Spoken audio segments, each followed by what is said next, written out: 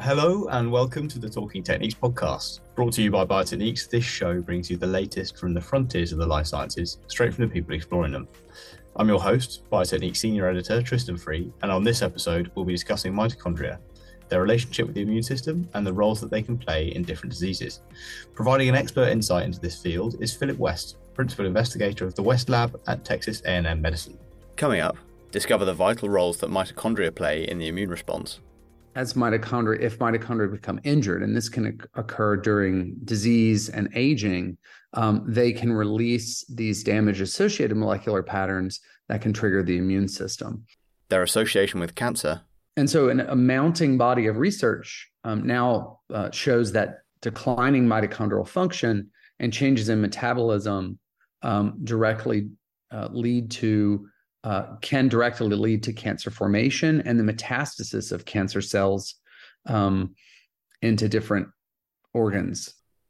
And the exciting discovery spatial techniques have made in this space.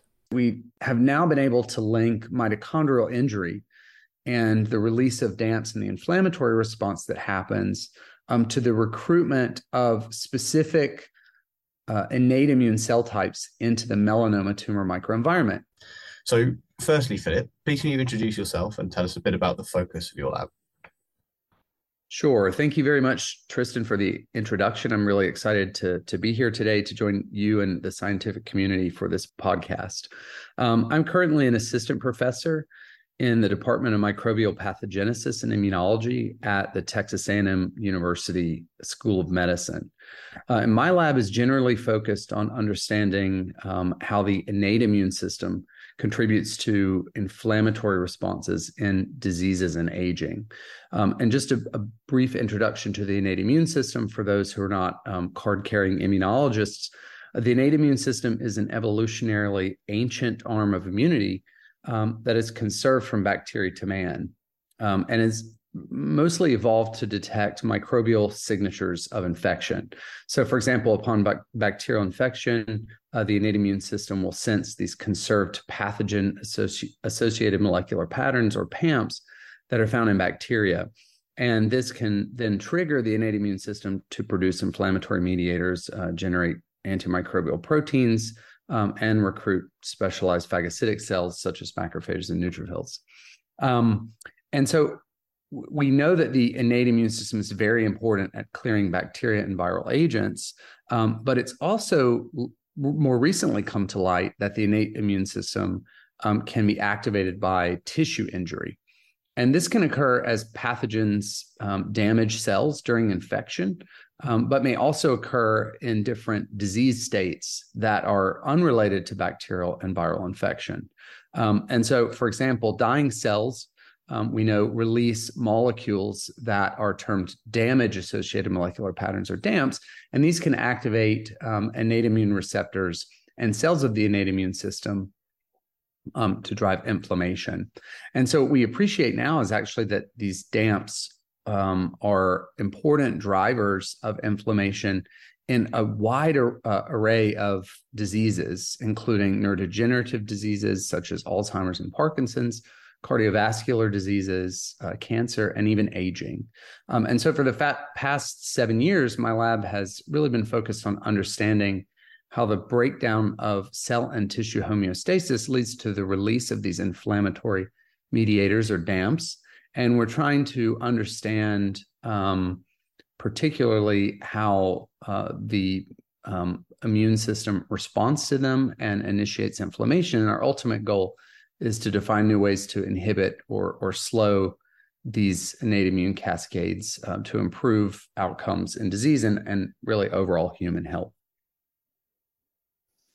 Fantastic. And so could you then provide a bit more detail about the role that mitochondria then play in that innate immunity and subsequently some forms of cardiovascular disease? Sure, absolutely. So I mentioned earlier that these damage-associated molecular patterns, or DAMPs, are released from cells, dying cells or injured cells. And it turns out actually that many of these DAMPs or inflammatory alarmins are released from mitochondria, or the nucleus. So a little bit about mitochondria. So mitochondria are traditionally regarded as power plants of our cells, and they turn glucose or other dietary fuels into energy that that cells in our bodies can use. And so, in addition to that, though, we know that mitochondria play very essential roles in a variety of other pathways. And so, when they stop functioning normally, they contribute to various different diseases. And so research over the past few years has shown that mitochondria are central players in the immune system.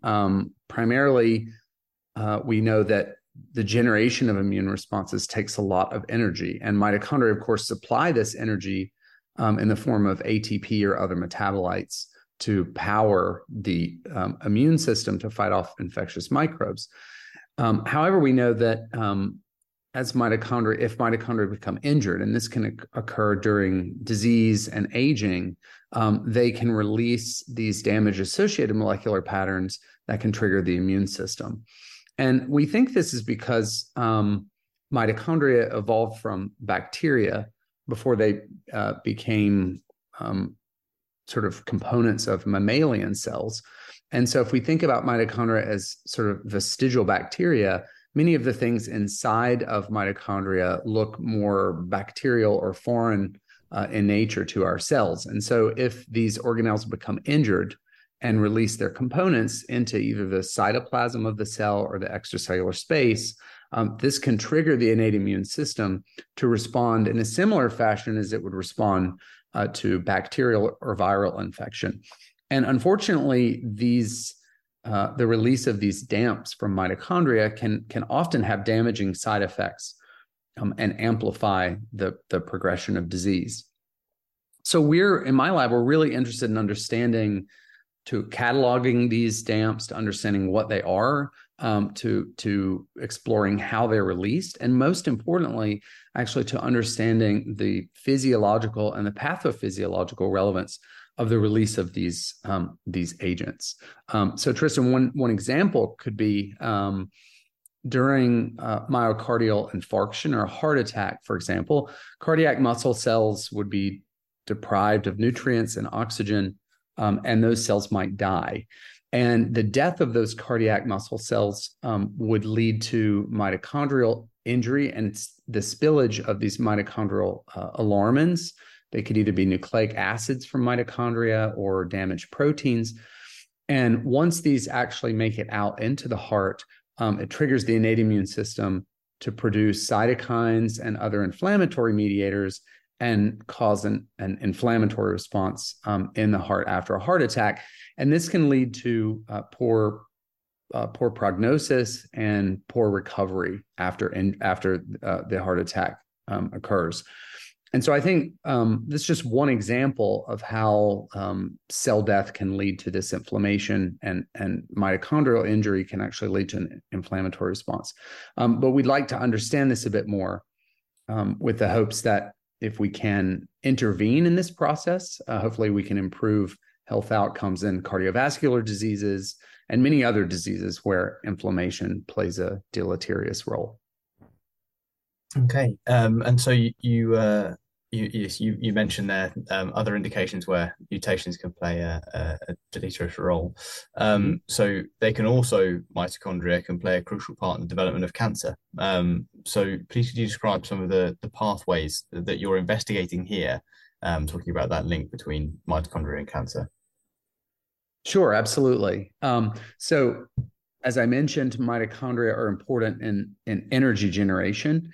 And what we appreciate now is that mitochondrial health and the efficiency of our mitochondria decline with age. And in correlation to cancer, aging is the greatest risk factor for most cancer types that humans experience. And so a mounting body of research now shows that declining mitochondrial function and changes in metabolism directly lead to cancer formation and the metastasis of cancer cells into different organs. The mechanisms are not completely worked out, And so that's something that's really exciting to us in our lab and actually many other labs. And we've been using a mouse model of melanoma skin cancer, and we found really interesting links between mitochondrial dysfunction or mitochondrial injury and the suppression of the immune cells in the tumor that are really required to control tumor growth and metastasis. We also know that mitochondrial dysfunction leads to the damp release, as I mentioned, in the tumor microenvironment, and that can lead to an imbalance in the production of cytokines and other inflammatory mediators that can drive the formation of new blood vessels and lymphatics in the tumor that can promote the escape of the tumor cells out of the primary tumor site into other organs. So we're interested in understanding this process. And I think one thing that's emerging is as mitochondrial injury occurs, not only do you have sort of a repression of the immune system, but you have growth in blood vessels and other events happening at the level of the stroma that allow the tumor to grow, to metastasize, and ultimately get out into distal organs. And the melanoma model that we're using is a metastatic melanoma model. Mm-hmm. And I'm sure, as many of you know, metastasis, or the spread to distal organs, is really the most deadly event in melanoma. And so if we can understand this mitochondrial innate immune connection, I think that this would lead to certainly a much better prognosis for patients if we can intervene and treat the inflammatory processes happening, and also boost the healthy function of our immune system to kill tumor cells in the tumor microenvironment. And so, what are some of the technologies that you're using to conduct these investigations of the interplay between mitochondria, the immune system, and disease? Sure, yes. So my lab utilizes microscopy and imaging techniques very heavily. I think it's probably one of the largest things that we spend our time doing is looking in a microscope after we've done staining.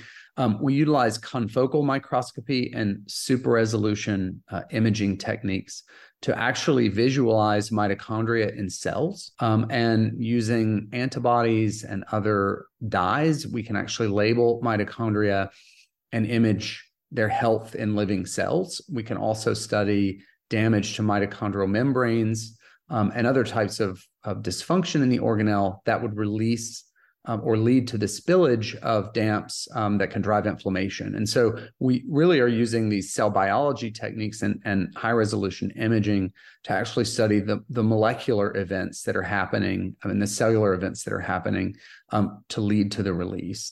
But in addition to these cell biological approaches, we rely heavily on animal models of disease to understand how mitochondrial dysfunction shapes tissue injury and organismal health.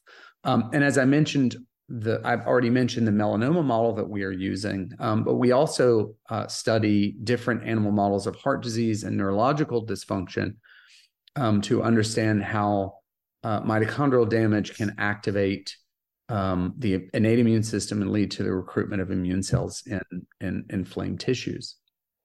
And so here we're really using and have become very excited about spatial biology techniques, which we can use to visualize immune cell recruitment and function in, for example, the melanoma tumor environment or other inflamed organs in our different diseases, and to define how these immune cells change over time. And in this regard, we're really excited about a new collaboration we have with Fortis Life Sciences in the spatial biology arena. And in collaboration with Fortis, we've implemented a new multiplex antibody panel to spatially resolve immune cells in the tumor microenvironment, track the localization and abundance of these cells, and then to define how these cells change as the primary melanoma tumor grows and also metastasizes to draining lymph nodes and other organs such as the lung and the brain. And our ultimate goal with these techniques is to define the connections between mitochondrial dysfunction in tumor cells and to understand how those dying cells or altered altered melanoma cells change the immune microenvironment in the tumor and basically limit the effective clearance of those cells.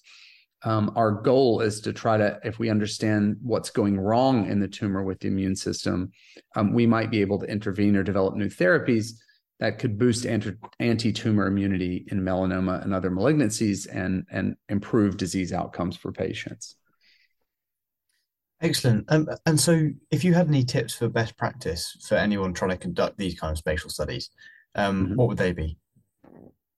So I think something that we've learned very well over the past few years is that all imaging-based techniques using antibodies require validated reagents that are highly specific for the targets being stained.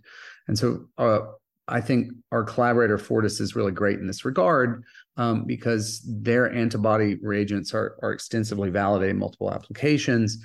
And this provides significant confidence that the staining that we observe in cells or in tissues really accurately reflects the antigen target that we're studying.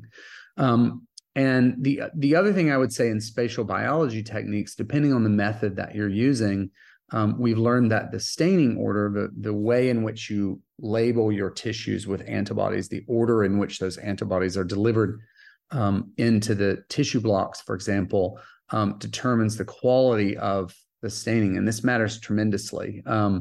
Some of these methods require antigen retrieval steps or heating between rounds of antibody staining.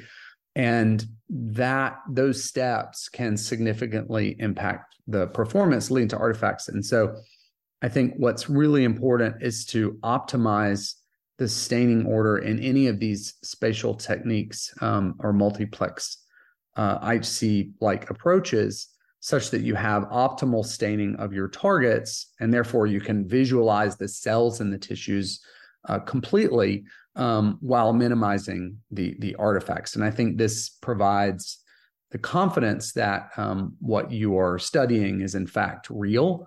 And so I'd say those things are something that we've really learned and have come to appreciate as important for both cell biological high resolution confocal as well as spatial techniques that we're using. What are some of the discoveries then that you've made using these spatial approaches in this space that really excite you of late? One thing that we found recently and has really stimulated our interest is that we have now been able to link mitochondrial injury and the release of DAMPs and the inflammatory response that happens to the recruitment of specific innate immune cell types into the melanoma tumor microenvironment. And we found that these are mostly tumor-associated neutrophils and macrophages. These are phagocytic cells that are normally involved in clearance of bacteria, other microbes during an infectious response. But we found that mitochondrial injury or damage or dysfunction in the tumor microenvironment can lead to the recruitment of large numbers of these macrophages and neutrophils. And those cells actually change the vascularization of the tumor and the microenvironment that basically limits the immune system from effectively killing the cancer cells. We've also learned that these macrophages or neutrophils that are coming into the tumor, using spatial techniques, we can see that correlate the large number of macrophages and neutrophils with a reduced number of T cells in the tumor microenvironment. And T cells are very important in killing tumor cells. So if we have an inverse correlation between the numbers of neutrophils and macrophages with T cells, that tells us that those cells are basically restricting effective anti-tumor or tumor cell clearance and anti-tumor immunity. So the antibody panels and the spatial techniques that we've been employing have really allowed us to push our knowledge in this area and to understand immune cell changes in the tumor microenvironment. We hope that by continuing to push in this area, we might be able to understand how to manipulate innate immune cells and boost the CD8 T cells in the tumor to effectively kill the melanoma cells in the primary tumor and limit their spread. In the rest of the field as well, so outside of your lab, but in this field of the mitochondria in disease, in cancer and in inflammation, Sure. are there any other discoveries that have been made recently that you're looking at and thinking, wow, that's really impressive, and that's something that I now can use in my research? Sure. Yes, there's really exciting new evidence that boosting or augmenting mitochondrial health in the immune system can actually lead to better immune control of cancer. And many laboratories are using mouse models or pharmacological or antibody-based approaches to augment mitochondrial function and therefore increase the activity of immune cells in the tumor microenvironment. And so this maybe works by supercharging mitochondrial metabolism in innate immune cells, as well as lymphocytes, for example, T cells in the tumor microenvironment, and allowing them to better function to control tumor cells. But also, if we improve mitochondrial health and limit the dysfunction that I mentioned earlier, we can slow this persistent leakage of these DAMPs, which contribute to a persistent inflammation and cytokine imbalances that are also contributing to tumor growth. And so I think there's a lot of really exciting evidence coming out now that specifically pharmacological agents that can elevate mitochondrial health, such as nicotinamide riboside or other derivatives, can help to improve anti-tumor immunity. And I think this is a really exciting area that, it's great for understanding the basic biology of what's going on, but also very important for human health and control of cancer, and also just slowing the aberrant immune responses in other disease. So I think this is a really exciting time to be working at the mitochondria immune disease interface. Excellent. I think that's great. It's really interesting when those kind of basic findings actually have such a clear and determinable clinical impact and something that you can see, right, well, that clearly is going to have an implication for an actual real human being later on down the line. And you can see that link really nice and clearly. Absolutely. So finally, to conclude, if there was one tool or insight that you could ask for to improve your understanding of the role of mitochondria in immunity and disease, what would it be? Well, there are a lot of things that we'd certainly love to have. I would say if we were able to develop imaging techniques that would allow us to visualize mitochondrial injury in cells and to connect that directly with larger processes actually happening in tissues. And so right now, it's a bit difficult to track events happening in cellular organelles, such as mitochondria, and to connect that to greater or larger events happening in the overall tissue, if we're thinking about a tissue section, just due to the poor resolution often that you have in sectioning. And so I think I'm hopeful that with new tissue clearing techniques and methods that will be hopefully developed over the next few years, this will allow higher resolution imaging, and we'll be able to couple the cellular imaging with tissue imaging to understand really the events linking mitochondrial injury, DAMP release, or changes in metabolism directly to the immune cell recruitment in tumors or other diseased tissues, and to really connect cellular to or molecular to cellular events from beginning to end in vivo. And I think that's a really exciting place that hopefully we'll be moving in the next few years. Brilliant. Well, that's all of my questions. Thank you so much for coming on the podcast, Philip. Thank you, Tristan. And thank you to you, our listeners, for joining in for this episode. If you enjoyed it and would like to find out more, you can find all of our podcasts on the podcast section of our website at www.biotechniques.com, or follow @Tristan for updates. Thanks for listening, and goodbye.